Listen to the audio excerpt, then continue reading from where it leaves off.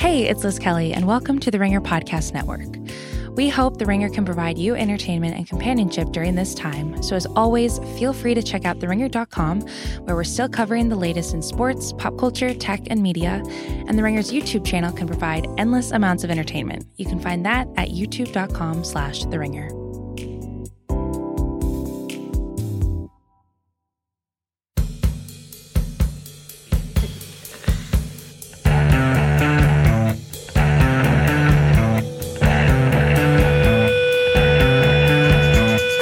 Welcome to the Dave Chang Show, part of the Ringer Podcast Network, presented by Major Domo Media.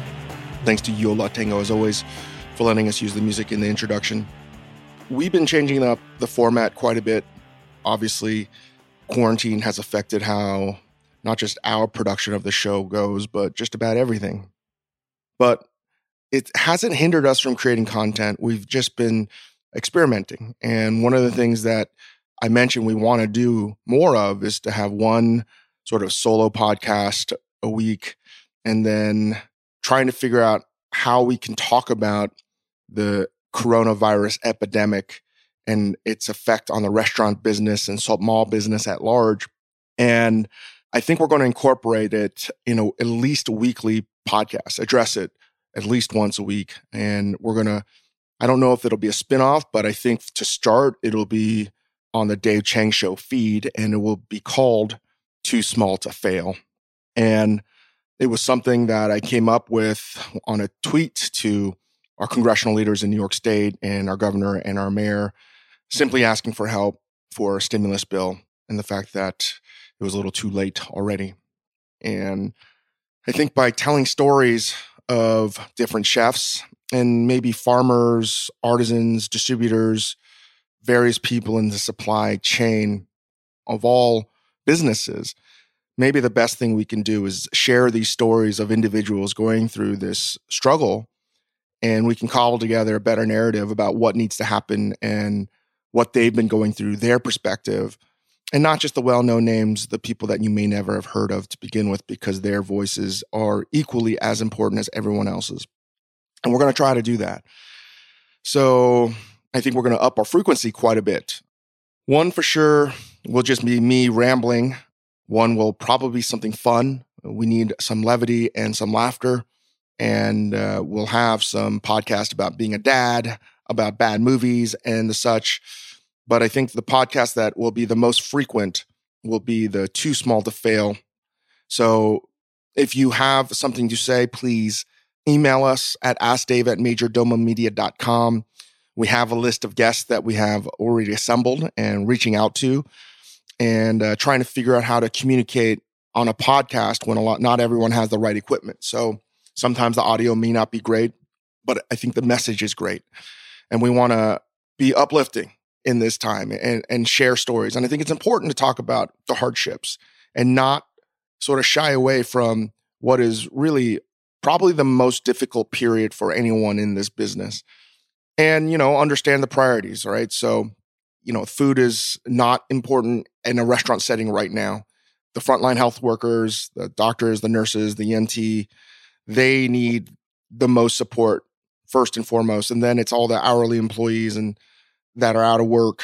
But I want to do this Too Small to Fail to talk about that rebuild and to analyze what happened so we never have to experience it again. We can learn from our mistakes. So I'm feeling upbeat about doing it. I think it's going to be difficult, but it's going to be great as well. We are going to release our first one today, our Too Small to Fail series with Chef Corey Lee of Benu. He is one of the best chefs in the world, a close friend of mine, and Chris Yings, who joined me on the podcast. And he was dropping some real wisdom, and it did have some real funny moments. And I'll let you listen to that in a little bit, especially when you realize that Corey Lee, a chef of his caliber, has never really cooked at home. And, I think that is truly one of the best things about what's happening right now is rediscovering what's important in cooking and thinking about things, because we have the time to think about things in different ways. And I think Corey articulates very clearly what sort of that, I wouldn't say epiphany, but that realization is all about for a lot of professional chefs. Um, I wanted to give you a couple of things about cooking at home. I have been making a lot of crepes, and I want to give you that recipe. I don't know if I've given it to you before or maybe online. I don't follow any recipe on crepes. It's just something I remember from culinary school back from 2000, 2001. And it's basically like 1 cup flour to 1 egg and like a cup of milk, salt and sugar if you choose, and some butter or olive oil. And I've been making a lot because it's something that I can make a batch in the beginning of the week, and it allows me to make food for the 6 people in the house. So some people want something sweet for breakfast. Some people want something savory for breakfast.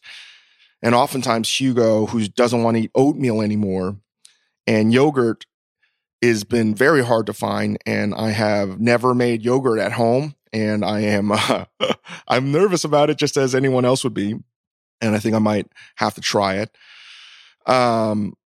He loves these crepes. If I just cook a crepe with no filling and I just give it to him for breakfast and a soft or medium boiled egg, he loves it.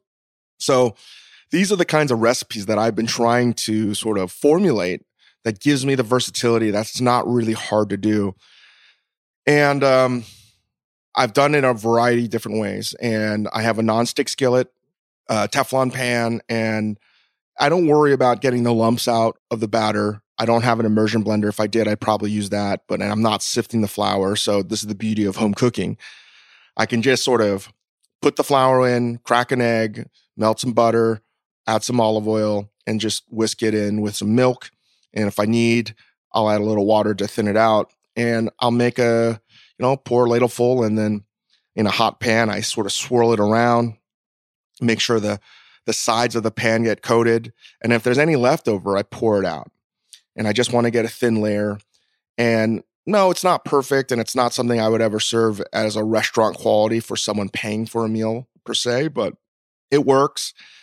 And, what I've learned is like, I love millefeuille. I love millefeuille cakes, and most probably popularized by the bakery Lady M in New York, where they do a crepe and a layer of cream and another crepe. And you have probably a layer of like 50 to 100 layers of cream and crepe. And it's delicious. And I just think it's really elegant and light and luxurious, and one of my favorite desserts to eat, and incredibly simple to make if you can have like an even hand filling out the pastry on the crepe. Anyway, I was thinking like, maybe there's other ways I could do it. I don't have the best dexterity these days.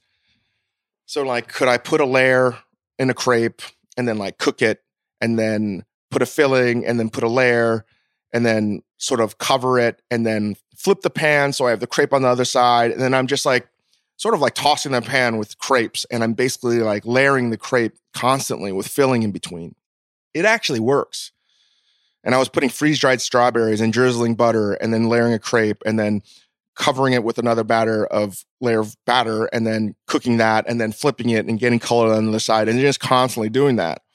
And I was just fucking around, and it actually worked. It wasn't pretty. It wasn't nearly something I would ever want to sell in a bakery. And I'm sure a baker would be like, holy shit, what are you making?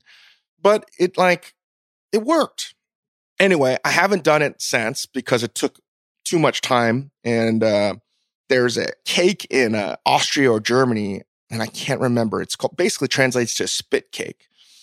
And you start off and you start layering a rotisserie over a fire or a flame, and you start layering the batter over the spit, and you start getting a log of cake that rolls, that's like constantly baking as it rolls over the oven like a chicken would. And it's delicious, but also incredibly time consuming. And truthfully, I've never seen it in Europe. I've only had it in Japan, because I think the Japanese are industrious and crazy enough to make such things, and incredibly time consuming and super delicious. So I was like, man, maybe there's other ways to screw around with making a crepe. So I take the crepe batter and I'll just constantly, instead of putting another layer of like filling, I just add 3 or 4 layers of crepe. So I'll cook it and I'll get it super crispy. And then I'll put another layer on top, and then I'll flip it and then I'll get it super crispy. And then on the other side, the crispy side facing up, I'll put another layer of batter, spoon it around, and like cook it, and then flip it. And then I have what is essentially like a 3 to 5 layer crepe that's like really crunchy. Because if you cook it long enough, you're going to cook out most of the water and effectively you almost get like a tortilla.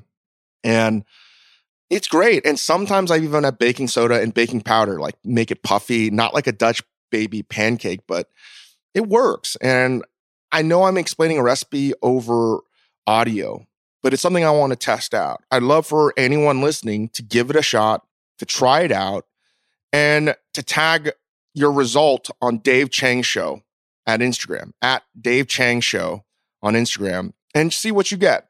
I'd love to see, because if this works, this is something we're going to do a lot more of. So in the mornings when I make this, I'll make a single one for Hugo, or sometimes I'll put some Parmesan and some spinach. Like I'll chiffon out some spinach and I'll roll it up, and he doesn't get a crispy one. This morning, my in-laws wanted something sweet. They like sweet for breakfast.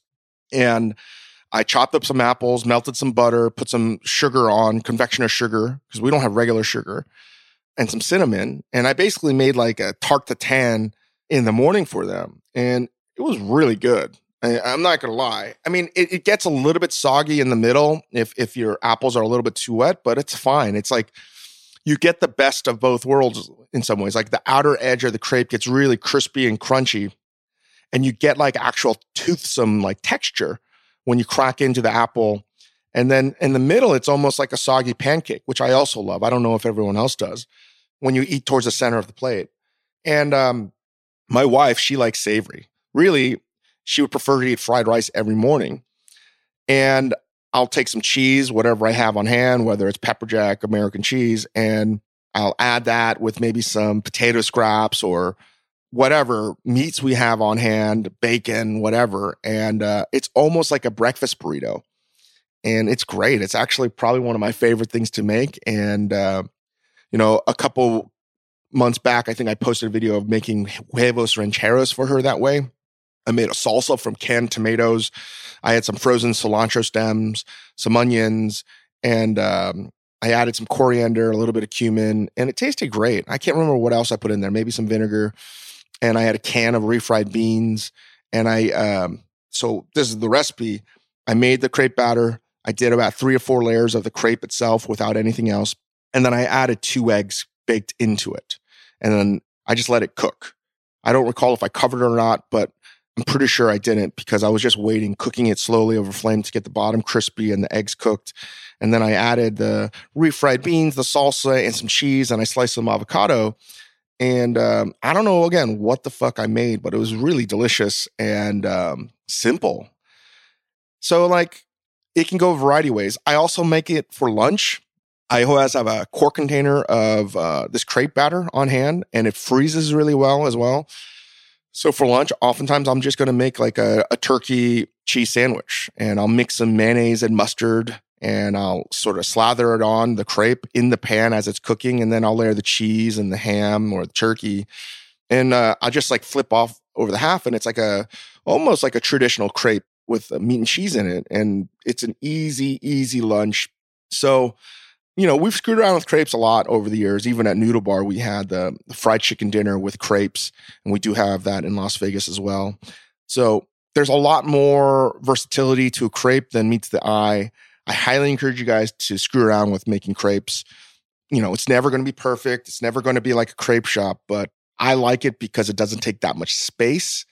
You can pre-batch it, and man, there's so many different ways you can make this, both sweet and savory. So check it out. Screw around with it. Send us your recipes. I want to see if this audio recipe thing works at askdave@majordomomedia.com, or tag us on a photo you take on social media at Dave Chang Show. And that's my recipe for the day. I want to get into this podcast with Corey Lee. I thought it worked. Too Small to Fail with Corey Lee. It was a lot of fun talking to our good friend, and we wish him the best. And everybody, stay safe. We're going to get through this. Love you guys.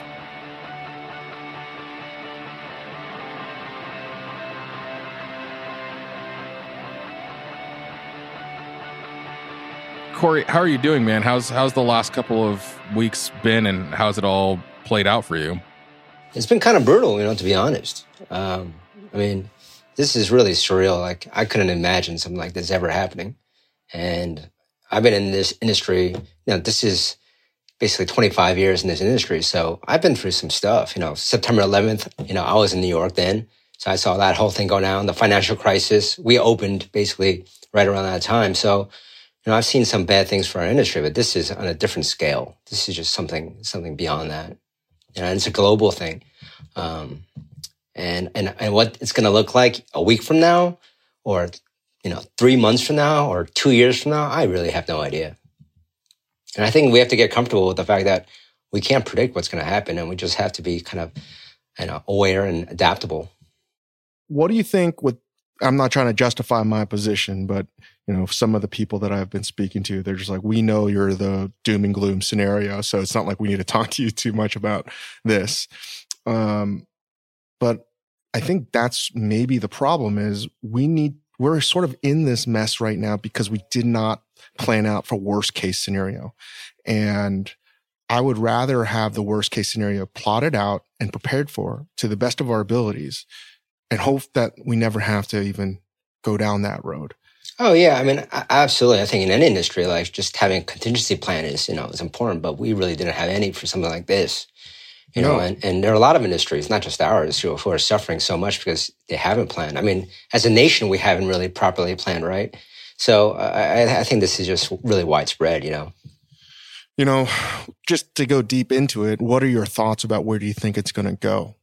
Well, I think it's going to last for a long time. And, the shelter in place orders everywhere, that'll soften at some point. But, what people's dining habits will be like when this is all over is unknown. And the really scary thing, like I brought up September 11th and the financial crisis before, but, during September 11th, if you're in New York and like you went out and you went to a restaurant or a bar, there was like this palpable sense of community that was there, right? Like you want to gather with your friends. The first thing you want to do was go out and try to find some reason to celebrate and come together. In this crisis, you can't even do that. And that's what's really scary is what is it going to look like after? How are people going to interact with each other? How are people going to dine? I mean, what's going to happen? What does a restaurant look like post, coronavirus or COVID-19? And that I just don't know yet.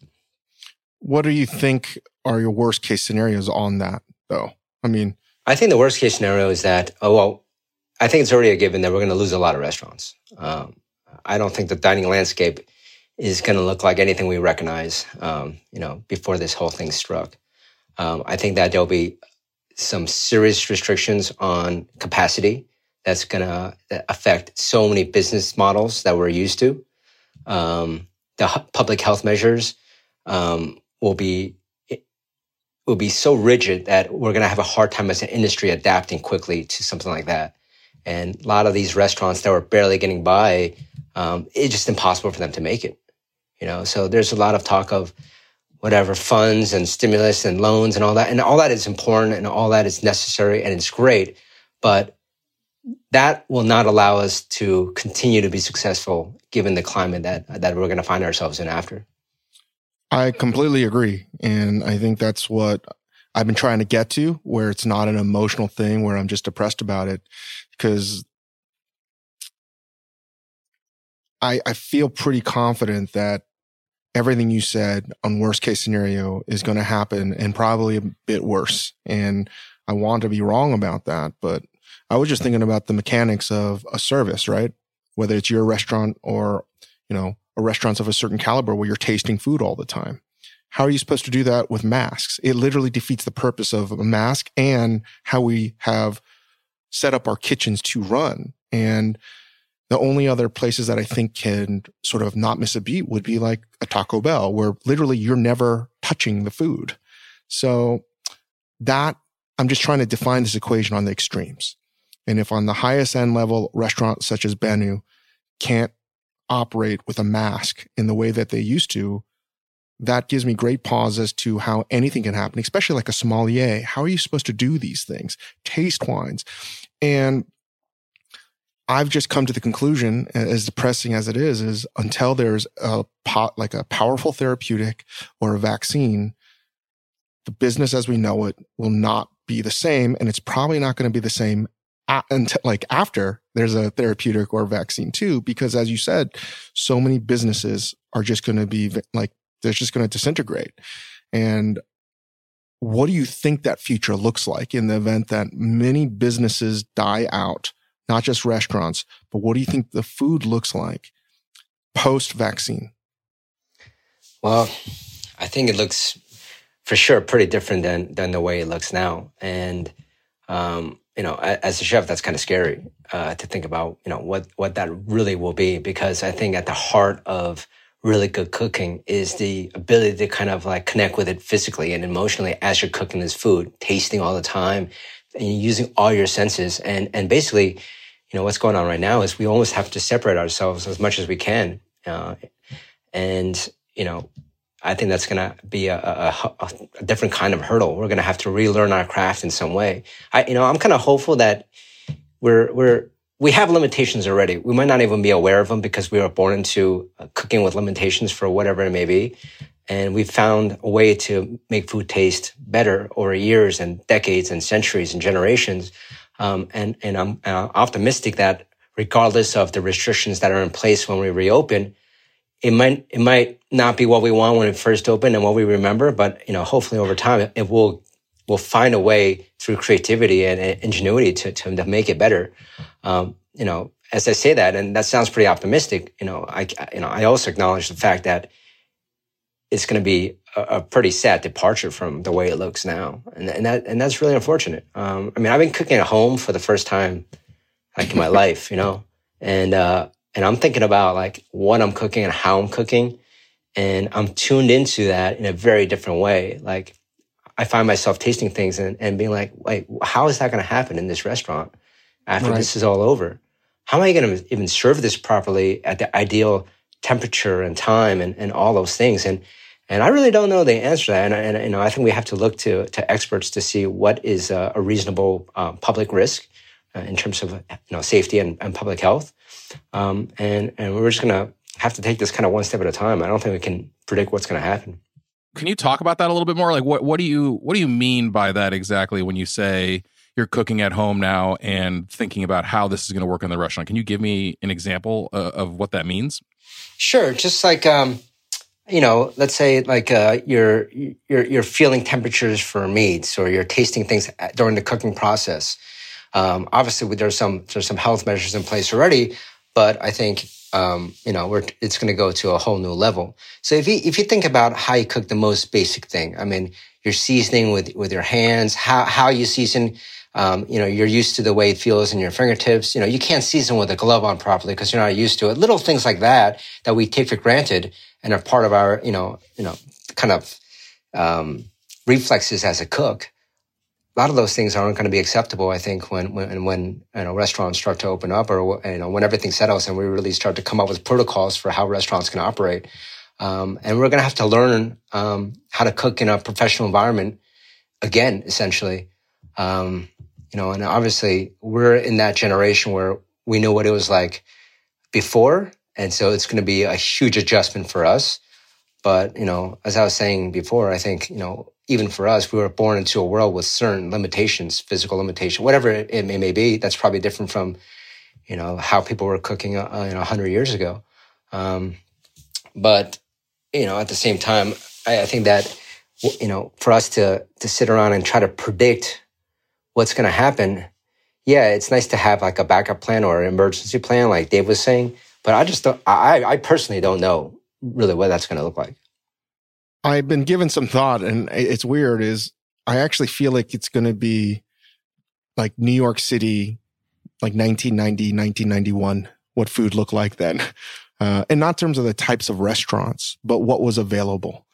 Just it's going to be an incredibly limited selection of what you're allowed to do. And I continue to think that, having spent time in a Domino's kitchen, their salads are not touched by human hands ever. Yeah. If things returned to New York City food in the early 90s, like I'd be pretty happy about that, to be honest with you. Like, because at least there were like, this great ethnic food. There was like, good Chinese food in Queens. They were like still like those kind of restaurants, right? I feel like my worst case scenario is everything suddenly being like airline food, Well, that's what I mean. Yeah, where there's there's a has to plan for everything, and you almost that's my biggest fear is that's what cooking is going to be at a professional level. And I think if you asked all the chefs, that are working today, like, is this the profession you imagined when you entered it? Everyone's going to say no. I mean, how are you going to make sushi? They wanted to have sushi chefs wear gloves forever. Yeah. Now, I mean, how are they going to feel the temperature of the rice? That's going to be an impossibility. So, these are real problems. And unfortunately, I like thinking about these depressing things because I don't think anyone else really is. And I want us to be prepared. If no one else wants to think about these horrible things, I'm happy to do it because what else I got to do? But well, let me ask you this. I mean, if you came into my restaurant right now, today, would you be comfortable eating there? With you? Yeah. And the team? Yeah. 100%. Well, see, I think that's really what's going to come down to at some point. What is everyone's appetite for risk? But Corey, I don't think people understand. There are people in the industry that understand, but your professionalism and the exactitude and finesse and all the technical aspects of cooking that you sort of, exude, that's what gives me comfort, is that we're going to need that. But I can't say the same for many chefs that I would feel comfortable doing. You know what I mean? Like, I think the question back to Chang is really like, other than Corey, how many other chefs on earth would you feel comfortable walking to their restaurant right now? It's a very small number. Well, the scary thing about this thing is like, okay, well, we're also talking about like the guests that are next to you, right? We're talking about the service, the wait staff. What does that look like? I mean, even something as simple as like buffing glasses. I've been thinking about this scenario because I just saw the Curb Your Enthusiasm episode where the server said she has diarrhea, and everyone's like, "Oh, I don't know if I want to eat here." But imagine if a server actually had something stuck in their throat and they coughed in the dining room. Yeah, once you remove the hospitality and the comfort, that you need to be in a place of comfort for sommelier to do their job, to do the whole aspects of front of the house service. If the server sort of puts the diner in a place where they have to think outside themselves and not be in the restaurant and they're not at ease, our entire sort of fine dining paradigm is built on that, putting the customer at ease. Yeah. Yeah. And it's just a simple cough can throw that off completely. And that's just what I'm thinking about all the time. How do you mitigate that? Yeah. I don't know. I mean, I think that like maybe, Dave and I are the same age. Chris is a few years younger, so. But he looks way older. He looks way fucking than older. both of us. I feel twice as old as both of you combined. So, but I was old enough when HIV first broke out, in the mainstream media, and there was so much confusion around what was happening and how you could contract HIV, and I think there's a lot of that happening today. Even if it's 40 years later, there's still a lot of miscommunication. From not only from leadership, from experts, and I don't think we know everything about this virus, and I think we're going to know a lot more in the future. But right now, you're right. If someone coughs or someone, has a little sniffle or someone looks like they have a cold, the first thing you think about is, wow, does that person have, this virus? And there was that kind of anxiety and that fear. When HIV, first broke out, people were talking about mosquitoes and things like that. It was very similar. So, I'm kind of hopeful that we're going to learn a lot more and a lot quicker than it took us during that crisis. And hopefully we'll be able to approach this with, intelligence and science and have a better understanding of it very soon. But let's assume that we get rapid testing and we find a way to work through this. Yeah. Right. And I believe that we will. And we should talk about what we want to get rid of and from the old regime of cooking, because we're going to be able to start cooking from year one all over again in so many different ways. But do you think that, I don't even know how to phrase this. Do you think that the restaurants that survive, and it's not even the restaurants that survive, but by the time we can reopen up, the dining habits will have changed so dramatically that restaurants may be a relic of the past in some ways. They're always going to exist, but the desire to have as many as we've had and the diversity, I feel, is going to be lost. I think definitely in the quantity, but I don't think in what we're offering the product that we're offering at its core, I think will be the same. That might look a little different. That might, it might be served in a room that's different. It might be delivered a little bit differently. But I think the product that we're offering and the product that people are looking for will essentially be the same. And that's just about being human, because so much of what we do is tied to that. But what the model of the industry looks like, I think that will be completely different. I think it's going to be all delivery. I think it's just going to be overwhelming majority of ghost kitchens and delivery. Really? And yeah, I really do. Unfortunately, in our entire model right now, I have no doubt when things get back online, they're going to go to Hong Kong and to some extent China, but certainly Hong Kong, where it's mandated at 50% occupancy, which is a death sentence anyway. Yeah. Like Noodle Bar, for instance, we're doing anywhere from 300 to 500 covers, right? Our rent and all of our fixed costs are set for a certain amount of sales per day. Like we can't do $20,000 out of delivery. Maybe we can, but that's going to be really hard to do. So I think footprints are going to get smaller and smaller and smaller. And there will certainly be restaurants that do extraordinary things, but they're going to, when I mean go back to the early 90s, it's going to be a handful of places that are doing something tremendous. And it's a reset. So I'm trying to wrap my head around, if food goes to delivery and takeout, it makes me bummed. It's really bumming me out. I mean that would be a terrible situation. But here's the thing, I think people are always going to want to dine together, right? And it's not just people in your household.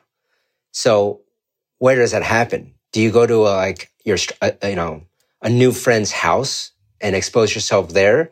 Or do you go to a public restaurant that has certain protocols and they have, certain criteria that they need to meet to operate? And where do you feel safer? And I think it's going to be a restaurant for a lot of people. It's just that the cost of doing business in a restaurant is going to skyrocket because of occupancy and all these new protocols that you're going to have to follow. So I think it's definitely going to change the economics of what a dining experience is. I was trying to calculate the cost for the restaurants and masks. And currently, if you could get masks, they're going to be at like a pretty, let's just say like a surgeon's mask is about $1 right now.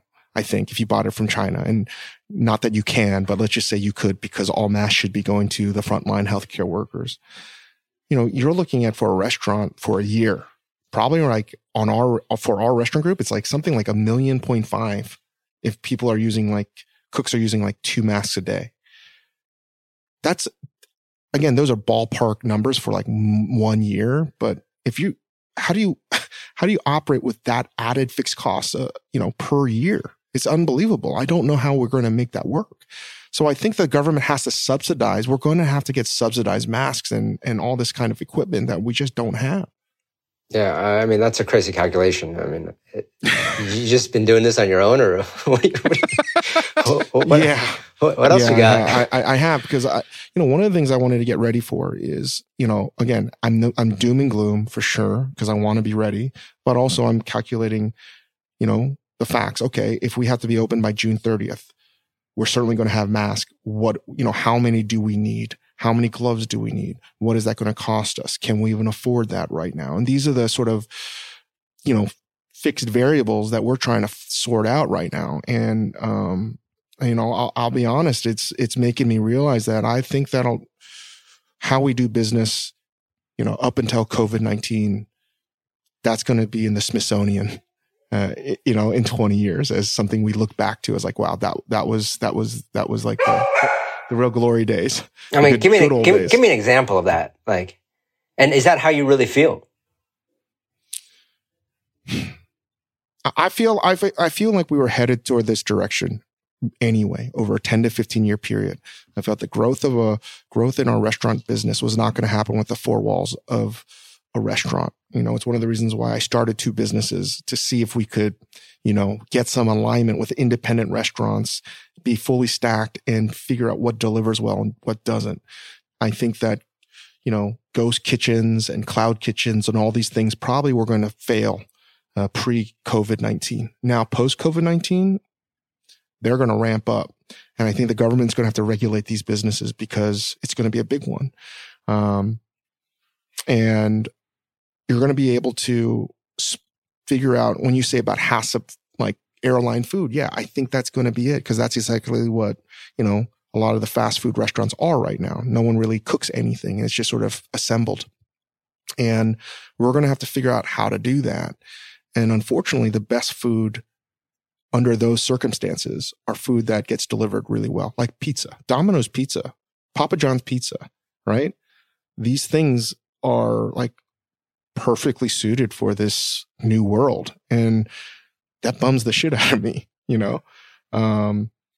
and I'm trying to calculate, okay, if we open up and we need 30,000 masks, well, how many? I've been trying to calculate in a service, like depending on the restaurants, like, okay, if we're at Co, how many masks are you going to need per day? 4? 7?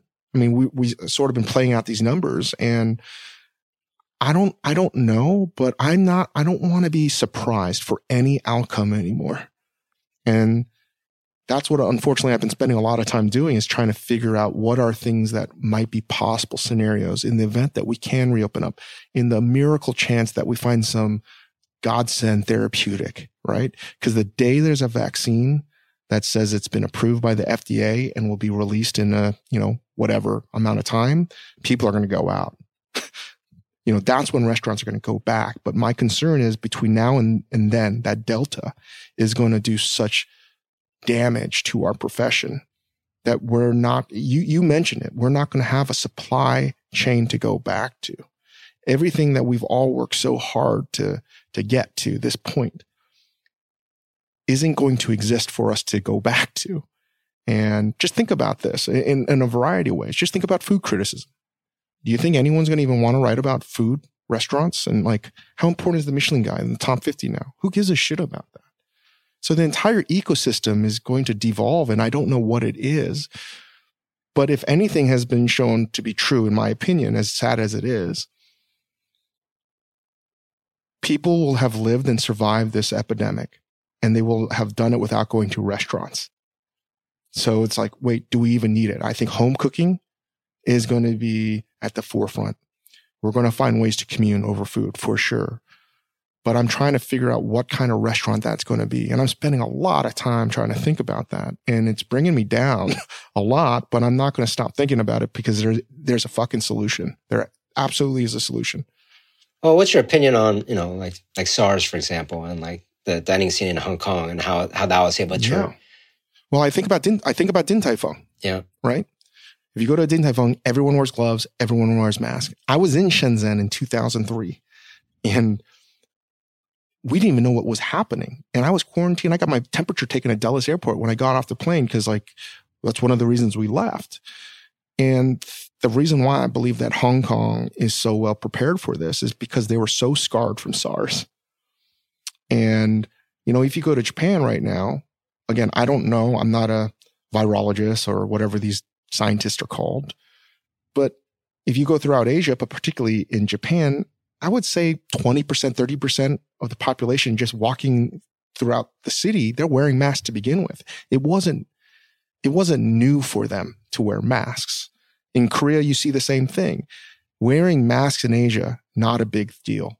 Wearing masks in America, no one had ever done anything like that. So yeah, I think SARS gave them a head start to be prepared for this. I mean, even if you think about like reading about Wuhan and the hospitals in China, they already had fever tents from SARS. They knew that, hey, you can't mix people that have some kind of coronavirus epidemic, like virus, with people that might just have, a common flu. You have to sort out that stuff. Like, that's already been built in to the country's psyche. We don't have that. And I think, first things first, we need to get healthy. We need to get our our entire government in order and aligned to combat this so it never happens again. But when it's all said and done, how important are restaurants truly?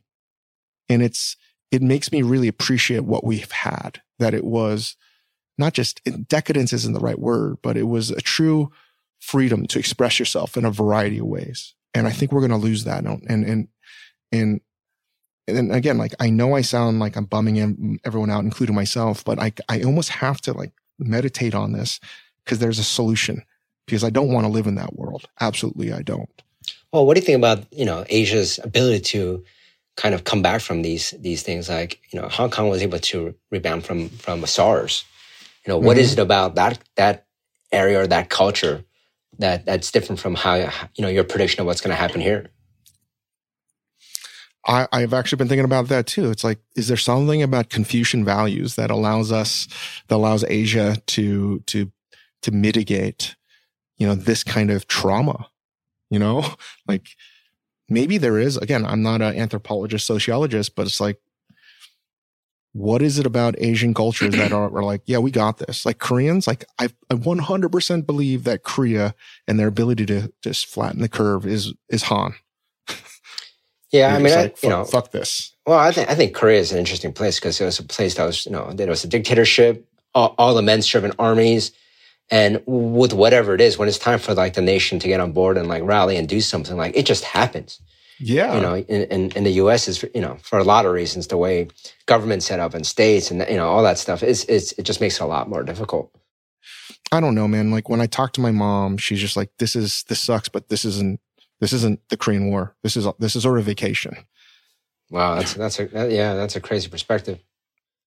I think there's like, I think that's right. There's a sort of what doesn't kill you makes you stronger thing that happens, but I think it cuts both ways. I spoke to Namai-san from L'Effervescence the other day, and he was telling me, I mean, in Tokyo, they're sort of a few weeks behind. They haven't shut anything down. They're just sort of recommending people not go out. And he told me that Friday night, when they sort of started shutting things down, they had 50% cancellations, all sort of like gaijin outsider tourist guests. But by Saturday afternoon, they were 100% booked up again by locals. And that local Tokyo people are just eating out, and they sort of like, they were scarred by the earthquake in 2011. They were scarred by any number of things. And there's a little bit of a mentality that like, we don't care. Like none of these things really killed us, and we're just going to keep going. And it's a little bit troubling in this particular instance where, he was saying, I think the right thing to do is close down, even though people are coming, and I'm fully committed for lunch and dinner every single night by locals. So yes, there's the Confucian thing, but also it seems to be cutting both ways here. Yeah, I don't have an answer. And let me just state, whatever I just said about Confucian values, I don't know if it'll get edited out, but like it could easily be one of the dumbest things I've ever said. I feel like one of those actors talking about like the environment or something. Like I'm the last person in the world that should be talking about Confucian values. So please take that with a grain of salt, or just laugh how stupid I am. But can we ask Corey to talk a little bit about? I mean, Chang and I spoke on this podcast the other week about the post you made on Instagram and kind of drawing attention to this problem. Not just in terms of the restaurants that are going to close and the people that work there, and something that Chang alluded to, but the entire ecosystem that restaurants are a part of, and what you meant when you posted what you did. Well, I think restaurants are part of this very large economy and this ecosystem of how businesses affect each other. But restaurants are kind of unique in our little hub in that that's where the final transaction happens, right? Like guests don't go out and sell their experience or sell what they had again. Whereas like until that moment, it's just a whole supply chain and a whole network that supports that hub, from the farming to the distributor to the person who delivers it, to people who make the equipment to prepare it, the people who maintain it. I have, hundreds and hundreds of people that I work with, but the restaurant transaction that happens with the customer is the final sale that supports everything within our hub. Of course, that's tied to a larger network, but for us, like that's where it ends. And I think once we're hit, it's just going to flow down so fast. And it's happening already. It's already happening. But I think we're going to feel it first, and then it's just going to trickle down, and basically disrupt this entire network that supports restaurants and whatever product that the customer is buying. So, once that gets disrupted, what it looks like when we get back is going to be very similar to kind of Chang's prediction of what restaurants will survive. These huge distributors that work with, these products that we're probably not used to working with are the ones that are going to be best positioned to be able to operate fully when this thing's over. And, that's really unfortunate too. Like the small purveyors who find this like one little product and you buy one thing from them, like how are they going to survive? And what I was really talking about is we have to do our part to give them the best chance. Do I think a lot of them will be lost? Yeah, absolutely. But we can't add to that, fatality rate by not doing what we need to do, which is just pay them what we owe them for the products that they've already given us. Because and that's what's amazing. A lot of people don't understand that. Like when you're a new restaurant, you're immediately given like a line of credit, which is pretty amazing. I think, like that's what accounts payable is about. And so people have gotten this product that they owe. I don't know too many restaurants that are operating on COD or anything like that. I mean, maybe there are a few out there, but so they've already invested the amount of time and money that it took to get that product to you, and they need payment for that. And if you don't pay them, it's just going to trickle down. So that's kind of what I meant about that. Yeah, I mean, that's what it is. I mean, it's not often that Dave's lost for words, but it's just one of those moments. It is a real moral dilemma, and it's something we've been talking about a lot, me and Chris, about this trolley car problem, and something they teach in schools and such. But it's basically, you have two decisions, and basically each decision is a horrible outcome, and you have to make the decision of what's the lesser of two evils ultimately. And it's been brutal, as you said, to be able to talk to our peers.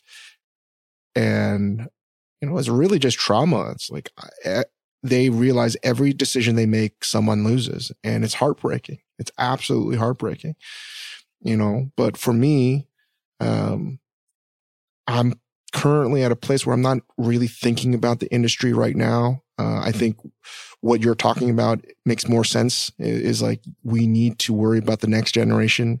We have a contract to take care of the people that have provided us food as best we can, simultaneously like paying our cooks and give them as long of benefits as possible. It's like our payroll every week is $500,000. That's like, I don't care how much money, like we're gonna run out of cash. And it's just like, fuck. And if we're in trouble, then I was like, oh my God, what happens with that mom and pop shop? There's a kamjatang spot in LA, and they're like, we just opened up. I'm like, fuck. It breaks my heart.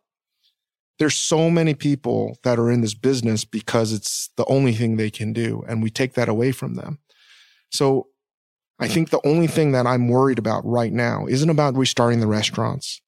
It's about putting cash back into the hands of the people that need it right now. That's the one thing that we can control. As you said, it's hard to predict what the future is going to be. There's just too many moving variables. It's hard. It's almost going to be impossible. Plus, it's not in our control. Yeah. The virus is in control of what happens. But we have an obligation to how we can take care. And it sucks that I can't take care of my team enough. Yeah. So I think the government has to do a better job. I think we're all in that position where no matter what we do, it's just not going to be enough. And really, like, what do you do? Because if you burn through all your cash, paying your staff for the next, few months, and you don't reopen, that really helped them during that time. And I don't know the answer to that. Like, what is the right decision in a situation like this? What's the best for them? And I think part of it is to try to maintain some small chance of getting back and employing them. And in that process, I think, there are going to be a lot of casualties. And and that's really, tough to kind of stomach. But, what is the alternative? Commit to having no chance of ever employing them again. And what does that look like? So this is just one of those situations, like you said, like there's no choice that's going to make you feel good. There's no decision that you're going to walk away from and be like, yeah, that feels good making that decision. It's tough no matter what. Corey, can you tell us a little bit about your specific situation? Like, what is your day-to-day like right now? You were working on opening another spot. You've got 3 in San Francisco. Like, what are your conversations with the teams and everything right now? How's everything going on in your personal world and business here? Well, I think it's pretty depressing. I think all the conversations that we're having is they're very difficult ones. We closed the restaurant, the museum first. The museum decided to close, and that was before the shelter-in-place order, so that closed first. So that was the first conversation I had with staff.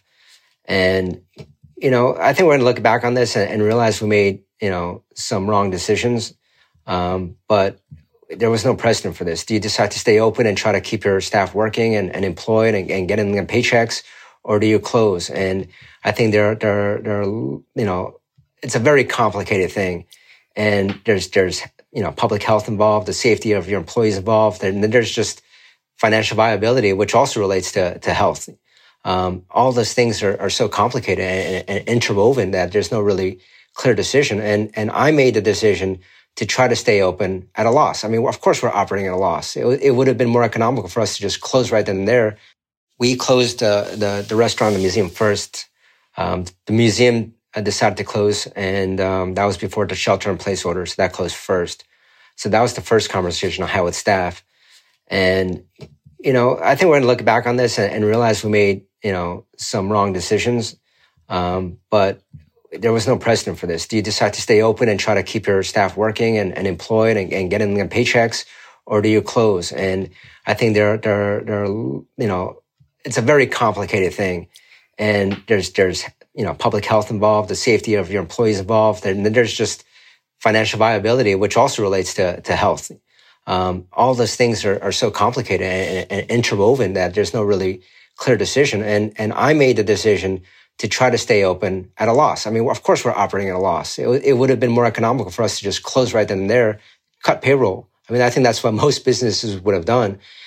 In the long, when we look back on that, was that the right decision? I don't know yet. And I'm not really sure, but that's the decision that we made.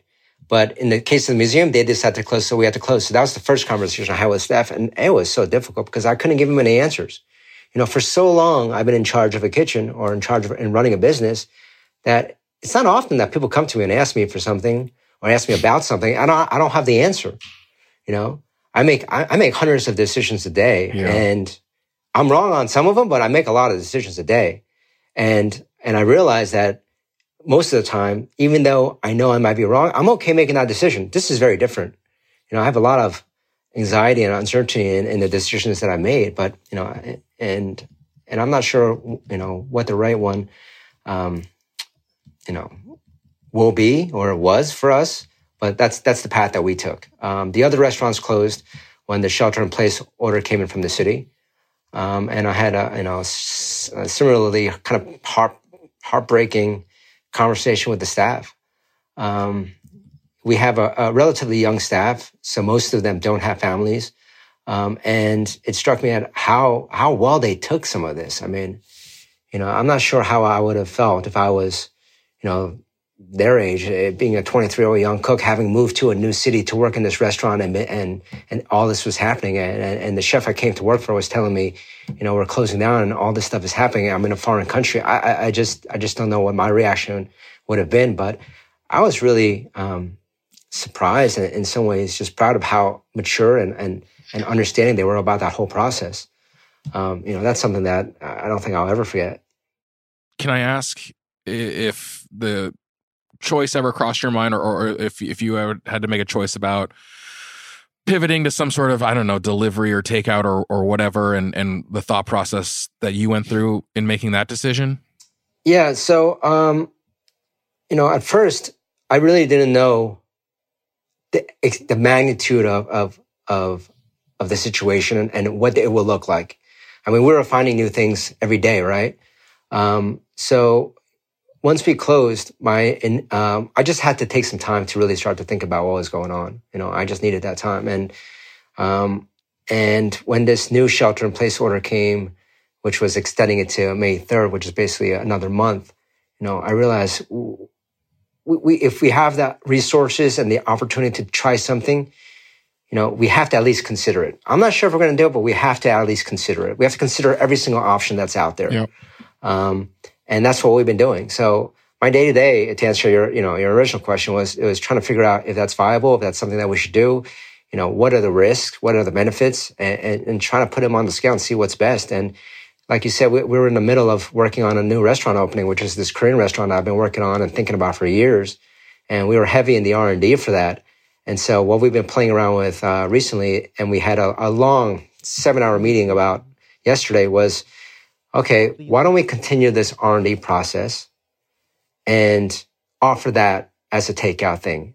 And Korean meals, Korean food travels really well. Korean food has been through so many crises. I mean, it's made and engineered for this kind of situation. And so my feeling is, okay, let's continue the R&D. Let's offer it as a preview to the public. I don't know if it's a preview for a restaurant, a preview for a delivery, a preview for whatever this restaurant looks like, or whatever this offering is when all this is over. But how about we continue and do that? And so that's what we've been working the last couple of days and trying to figure out what that would look like. So that's kind of been my day to day. And then, like I said, cooking at home and just trying to put out fires and make really tough decisions every day. What are you cooking at home? I mean, you mentioned it's the first time you've ever cooked at home. And I've said that too, right? Like I never cooked at home really ever, with a handful of times in my life. And only recently, the past 18 months, ever since my wife was pregnant, that I was like, oh my God, I have to make food at home. Yeah. And it's been very weird because I do it a lot now. How weird is it for you? Because can you explain why you've never cooked at home? Well, I mean, I guess early in my career, I didn't cook at home because I didn't have the space in an apartment to even try to cook. It's just like survival, right? I mean, I think when you're a young cook working in big cities, it's hard for you to even live in a place where you can cook properly. So that's probably why I didn't cook in my early years. And also, you're so tired. I mean, you work so much, especially back then, that the last thing you're doing is cooking a meal at home. It's just about surviving on your days off. And then I think later it was just cooking for me was synonymous with having a team there and executing that in a certain way. And to remove myself from that environment, I was just a little bit uncomfortable, and it wasn't as enjoyable as it was cooking in a professional kitchen. But now that I've been forced to do it, I managed to find joy in that process, which I don't think I would have ever found if I had the option not to. And I think that's kind of true for a lot of situations, and that's why I do believe that no matter what situation we find ourselves in, when this on the other side of this, we are gonna still have the creativity that's so much part of our industry to adapt a little bit and make it better from how it started. But yeah, I've been cooking a lot at home. But what are you making? I'm so curious. That's the beautiful answer, Corey. But we want to know what you are cooking, please. We're desperate. And I don't want to sound boastful, but the food's been pretty good in my house, to be honest with you. Come on, just tell us what you made last. Tell us the last thing you made. This is not a good reflection of the meals we've been having. But yesterday, I made hot dogs yesterday, right? But this first of all, I got some really good, really good sausages. And then I cooked it on my charcoal grill. And I cooked it to the right point that a hot dog should be cooked, which is that moment before the skin explodes. Because then you have this textural element, and that's what's so great about hot dogs, and it's so bad when there's a hot dog sitting around in a water bath or on the side of a barbecue, is because it's already exploded a little bit and it started to lose its juices. And sometimes if it's not hot enough, it hasn't expanded to its full capacity. So you got to eat it at that moment where you bite into it and you have that textural pop, you know, and there's a lot of textures like that out there. But when you have that, it's really good. And then I made some homemade French fries. And those were pretty damn good too, you know. But, oh my God, I can't tell you like how among all this, like it makes me so happy to hear you two talking about food. Like this is just like one of the great joys in the middle of all this stuff. Just like hearing Corey Lee talk about what oil did you fry it in? Oh, I fried it in rice oil, but here's the thing. But here's the thing about fries is that I realized as I was making it, it would be almost impossible to try to replicate that in a restaurant setting because of the volume that you're talking about. Right. You know, so you know, that was kind of an interesting thing too, because usually when you're a professional chef and you're at home, you compromise because you're at home. This was like something like, like I can't do this in a restaurant. So that was kind of an interesting feeling to do something at home and then realize, wow, if I ever did this in a restaurant, I have to compromise that technique. So it's just been, you know, you have time to think about that kind of stupid shit right now because like, you know, you need some distractions, you know. But I made a pho, which was really good. I made a yakitori. I mean, it was. Whoa! Damn, so damn. talk about the pho. What part of Vietnam pho? Yeah, I'm not sure what part. You know, well, tell us about the pho. I didn't get out a book and start looking at it, but it was a combination of a chicken and beef broth, flavored with an anchovy essence and a little bit of fish sauce, and then we used beef chuck thinly sliced and tripe, and then lime, bean sprouts, you know, kind of the usual garnishes, and you know it was so good. I'm like dying over here. I think I can operate a a pretty good pho restaurant right now. It was really good. But you know, like I found some joy in cooking at home that I didn't think was really possible. So that's been kind of a very positive thing to experience. One of the very few positive things, you know, to experience during this time. And you know, Dave's been posting a lot on his Instagram, and like, you know, I've been seeing the food that he's been making. And I mean, I know that he's never cooked this much at home.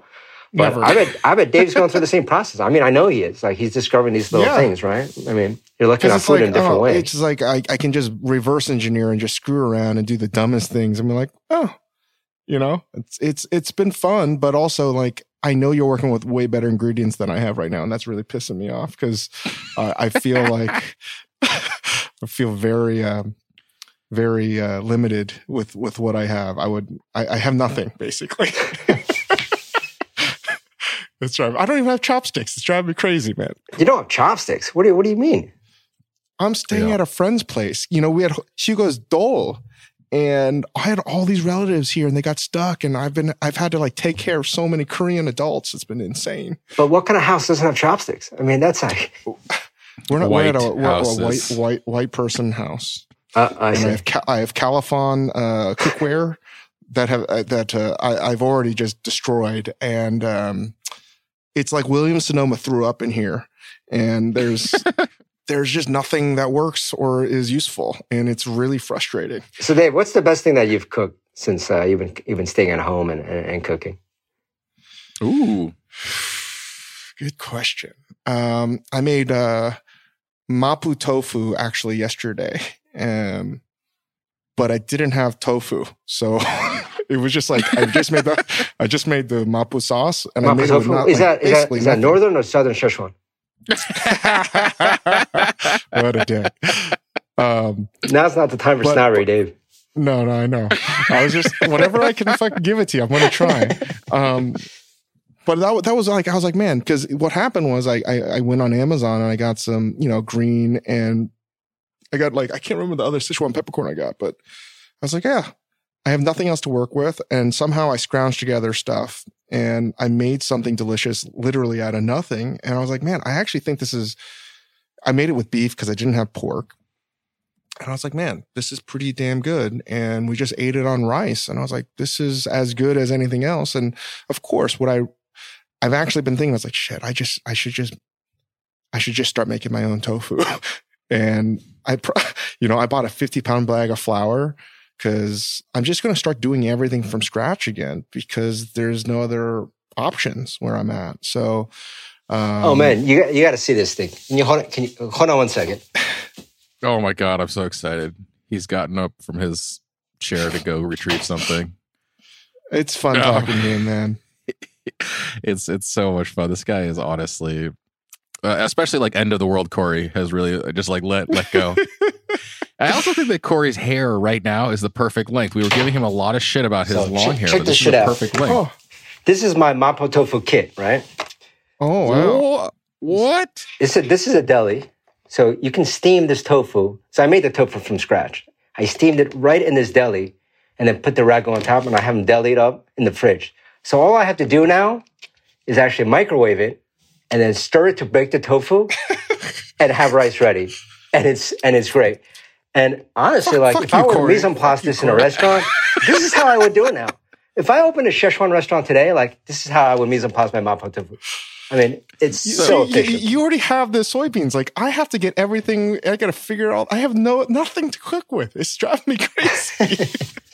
But to paint a picture for any listeners, a deli container is basically a pint-sized plastic container that he has layered with homemade tofu and then basically like a mapo ragu on top, right? Like. It's pretty sauce. Brilliant. But listen, if you just saw that, and if you're not in the business, it's like one of those things where you're like 99% of the world probably would see this and be like, what's the big deal? But if you're in the business, you're like, fuck, that's really goddamn smart. Yeah, it doesn't, even if you saw it doesn't mean much, but like, I think if you understand what he just sandbagged right there, it's pretty, so when'd you make the tofu? So this was about 2 days ago. But I mean, it's super easy because, you put a.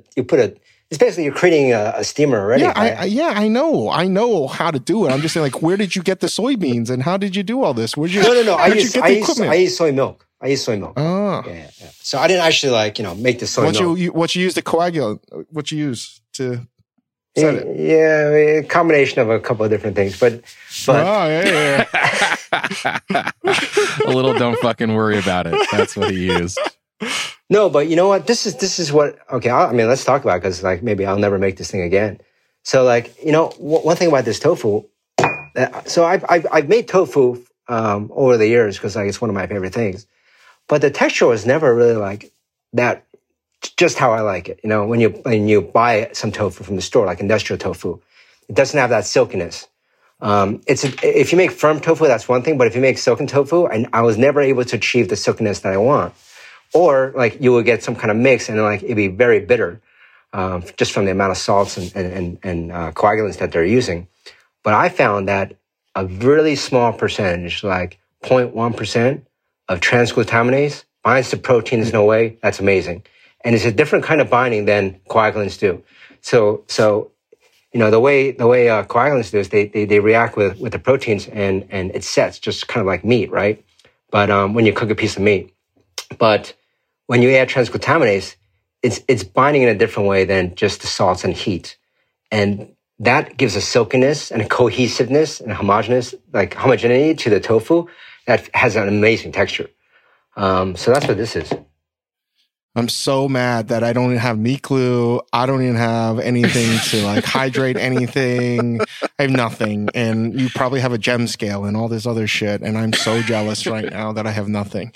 It makes me so mad. And Wiley made that dish or meat glue tofu years ago. And it was that texture, you're right, is very different. Yeah. So the fact that you have that at home, fuck, man. So mad. I think that hearing you guys talk right now, the last time the three of us were together, I think was almost a year ago.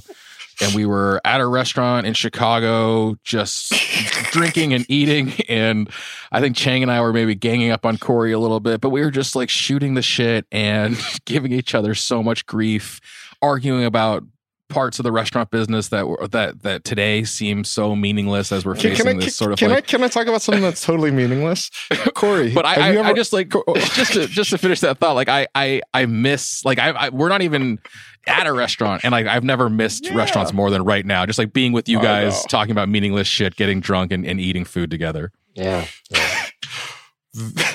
That night was funny, and almost always when I'm hanging out with Corey, it's funny.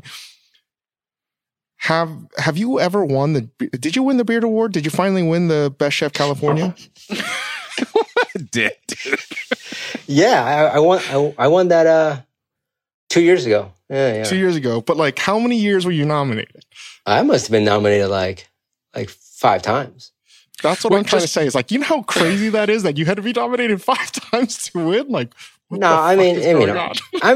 awards, you gotta be, happy when it goes your way. I mean, that's the only way to look at it. I mean, you know that. Just for context, so it doesn't seem like Chang is just picking on you. No, he's I'm not bringing picking this on up him at all. because we were having this dinner was after the James Beard Awards. Yeah, I think that most people think that we just brought it up to hurt his feelings. Just to provide some context, Dave was there, I was there, and Josh Gaines were there. And between the three of us, we had lost like 7 different nominations.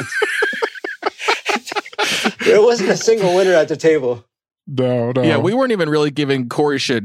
Chang was giving Josh Skeens shit because I think he was the first chef in history to lose 3 Beard Awards in one night. Oh, that was good. But, if we're talking about award, it's kind of a silly thing to talk about right now, but what the hell? So, like, how many James Beard Awards have you won, Dave?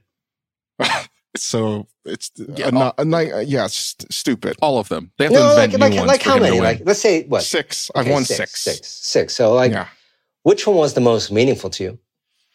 Most meaningful was Best New Restaurant because it was a group. And I always looked at the Beard Awards as a group thing. And, the weird thing is, and the reason why I was giving you not shit, it's just like, I can tell you this because I love you and you're a friend of mine and I respect you well before we were friends. I was like, man, like when I say you represent the very best of this business, I mean that. Even in what you're cooking at home, I'm like, fuck, man, I gotta get my shit together.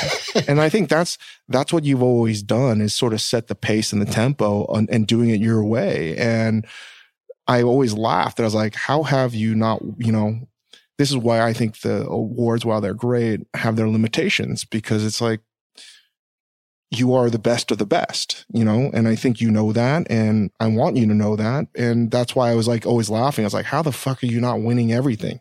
It's so stupid. And that's all. It's like, I'm lucky and you're good. Well, no, that's not true. But at the same time, like, I think that our industry is a lot bigger than maybe our immediate circle of restaurants that, we interact with frequently or the immediate circle of chefs. And as well as anyone that like operating many large volume restaurants, that in itself is a different kind of skill too.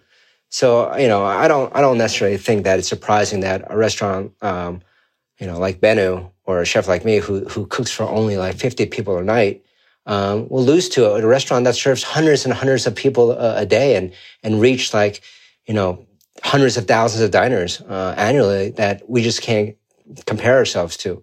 So I don't think it's entirely, crazy. But it also just shows you the sort of stupidity of awards in general, particularly related to food. I won the first James Beard award I won was Rising Star Chef, right? And I remember that. I was there at the old Marriott Marquis. That was the best version. Yeah. And you know what? Like that year, I realized like, man, these awards are bullshit. Because like, because really like, how is it possible that like the public has any idea of like the work I'm doing? I won it as the chef de cuisine of the French Laundry. Yes, of course, everyone knows the French Laundry and all that. But like, in terms of being able to vote for me, like as a chef, as an individual, like, how's that possible? So like, as I was kind of, accepting that award, I also had this realization that, wow, this kind of institution that I like looked up to and helped me calibrate like who was doing good work, like that's questionable too.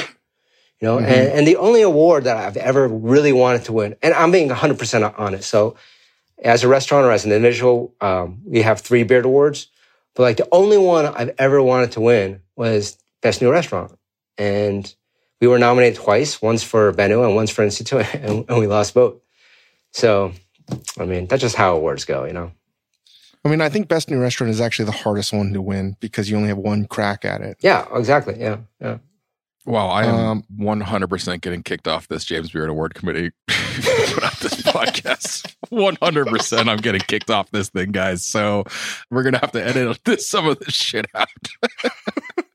No, we're leaving it in because these are the things we have to talk about because it makes us think about what's actually important. And I'm not saying the Beard Award isn't important, but it's like, what's actually important moving forward? No, I think for me, one thing is, you know, what I've realized is actually important is making sure, you know, you really mean what you say. And, you know, if this is how you feel about words, like, this is how it is. I have no problem voicing my opinion, you know, like, there's too many crazy things happening right now to worry too much about, you know, hurting, so, you know, like not being sensitive to some kind of award or worrying about the politics of being a chef in America. I just don't think that's the priority right now. And if there's one thing that this crisis has made me realize, that stuff's not important at all. Exactly. Which is why I want to talk about it, because we can have a different angle and be like, wow, I can't believe we gave so much time and effort to something that is like totally frivolous. And again, I'm not trying to say it's frivolous. Please take that in a different way, because there's a lot of people that work at the Beard House and all these things, but I'm simply saying like our priorities have to change moving forward, you know, in terms of the future that we want to build and we will rebuild.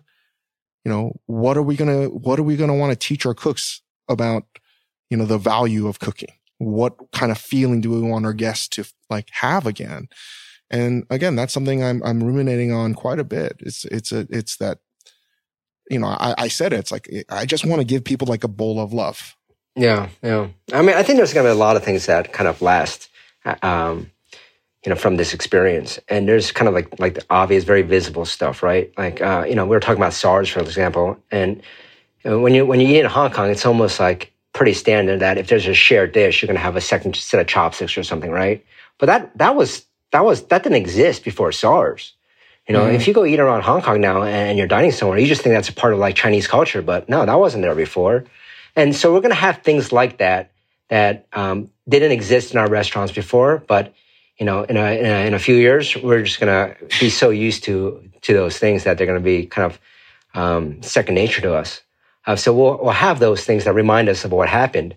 But, you know, the kind of changes that I hope will happen are kind of, you know, at an industry level where restaurants are such fragile businesses and something needs to change there, you know, and it was already fragile and this just kind of exposed our vulnerability. And I really think that it was due for a fall, maybe in a different way, but it was due for a fall because there were just too many restaurants that they couldn't sustain a healthy business. You know, and they were saying like, if Momofuku is struggling through this, what happens to that mom and pop's, you know, restaurant? And it just exposes kind of the vulnerability even at the very top of our industry. I don't think there's a chef out there right now, if you're in America, who's not just scared shitless of like what's going to happen in the next few weeks. And if you're not scared, then you're ignorant, because this is something that's going to completely change our world as chefs. And as restaurant operators. You know, your parents are right, Corey. Our parents are right. We should have done better in school. Very clear. They're always right. These fucking tiger parents are always right. Fuck. No. Yeah. Should we let Corey go here, Chang? Yeah. I mean, what else is he going to do, though? I mean, I can just go grab my dinner and have dinner with you guys. I don't know. Like work on his hand pull noodle skills. He's going to leave right now and be like, hey, I'm working on this right now. Now I got a great new recipe. He 100% is, man. He 100% is. Hey, Chris, where are you? I was in SF yesterday. Yeah. I had that baby, so we had to take him to the doctor, but I'm at my in-laws' house in Sonoma right now. So, you know, I mean, Dave and I talked a lot about like what it's like for chefs being stuck at home and having to cook. And yeah, it's very different, but we're managing to find some joy in it. For someone who's not a chef, is it just like completely miserable? Like, is your food just terrible right now, or what's going on there? First of all, no. I mean, I cook dinner every night for the family anyway, so it's like it's not new to me. I had already started subscribing to the Dave Chang School of Home Cookery pretty recently, so like a lot of my stuff is influenced by this guy to like an annoying degree. Like I wouldn't even really admit to him how much my home cooking is influenced by this ding dong. But I mean, Chris is not. I mean, obviously, Chris is not.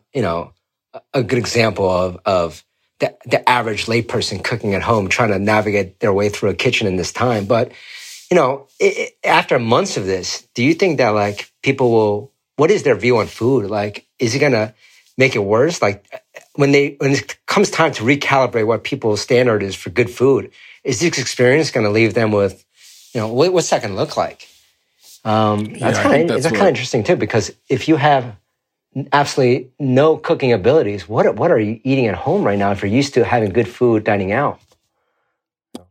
I mean, more in New York than California, probably, where, or like these big cities where, real estate is so tight and apartments are so small.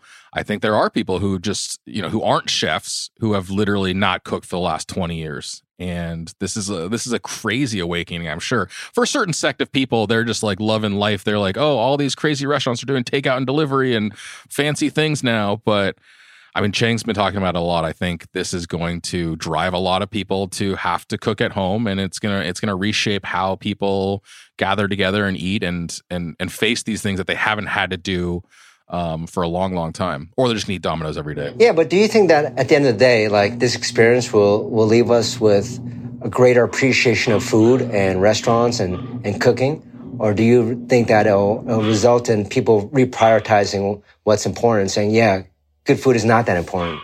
I just want to stay healthy and safe. Depends where you are, I think, right? Like, I think there's going to be a certain sect of people who are going to rush back to restaurants, who have been waiting, and the same people who didn't want to go under quarantine to begin with. But I don't know. I think that it's going to have a really, really profound impact for a while. But for better and worse, our memories are short. Think about SARS again. Think about how intense SARS was in Asia and even here, and how quickly we gave up on worrying about sort of pandemic response as soon as it was over. I think memories are, like I said, for better and worse, we tend to repeat our mistakes, but we also tend to be pretty resilient in getting back to business as usual as soon as it's safe, So I don't know. I agree. I don't know. I agree with that. I agree with that, Chris. But I also think that both of those things that you mentioned, Corey, are going to happen. People are going to realize that maybe I don't need to go to restaurants, and you're definitely going to have people to be like, I cannot wait to have, a foie gras torchon or something like that, because I haven't had that in 2 years. And when I was thinking, I was like, that's going to be great. And I'm being way more appreciative of all of these moments that I took for granted, right? Even I was thinking about a lobe foie today. Literally, I was like, man, when am I ever going to work with the lobe foie again? Like, how cool is that going to be? Because that was sort of my benchmark. Because like, I always wanted to know what that was like. And then it got to a point where I was like, like, got to clean another lobe foie. Now I'm like, that would be amazing. I would be so happy to work with beautiful product like that again and turn it into something. And that's exciting to me. And I think for me, I'm not going to take for granted, I hope, all the beautiful things that are going to come our way again in the future. So I do think that there's positives to come out of this. Well said. What are you going to eat for dinner tonight? I think I'm going to have mapo tofu. Yeah, you guys, I got to go, man. It's like, I didn't realize we're going to be on here for an hour and 20 minutes. I'm way behind now. All right. I'm going to have to microwave this thing.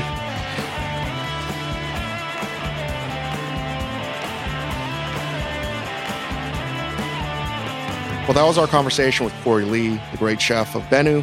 We will continue to badger him to come on our podcast and join us for hopefully conversations that are not related to Too Small to Fail. If you are interested in telling your story, join us on our podcast, the series Too Small to Fail. Send us an email at askdave@majordomomedia.com. That is the best way to contact us, askdave@majordomomedia.com. We have some chefs lined up already. It's important to tell these stories. And it's not just going to be American chefs. It's going to be chefs from a global level because this is happening everywhere. Man, excited to be able to give Corey a big hug and taste his food when this is all over. I cannot wait. And I'm really savoring these moments of talking to my friends and seeing what they're up to because it's given me life. So I love you, Corey. Thank you, Chris Ying, for always helping out. We will get you a new podcast this week in addition to this one. And appreciate the patience, guys, as we figure this all out. And just want to give a special shout out. Rest in peace, Matt Giblin, our cook that passed away at Las Vegas recently. And we're going to do everything in our power to look after your family, Matt. And be safe, everybody. It's going to get better, and we're going to get through this. Bye.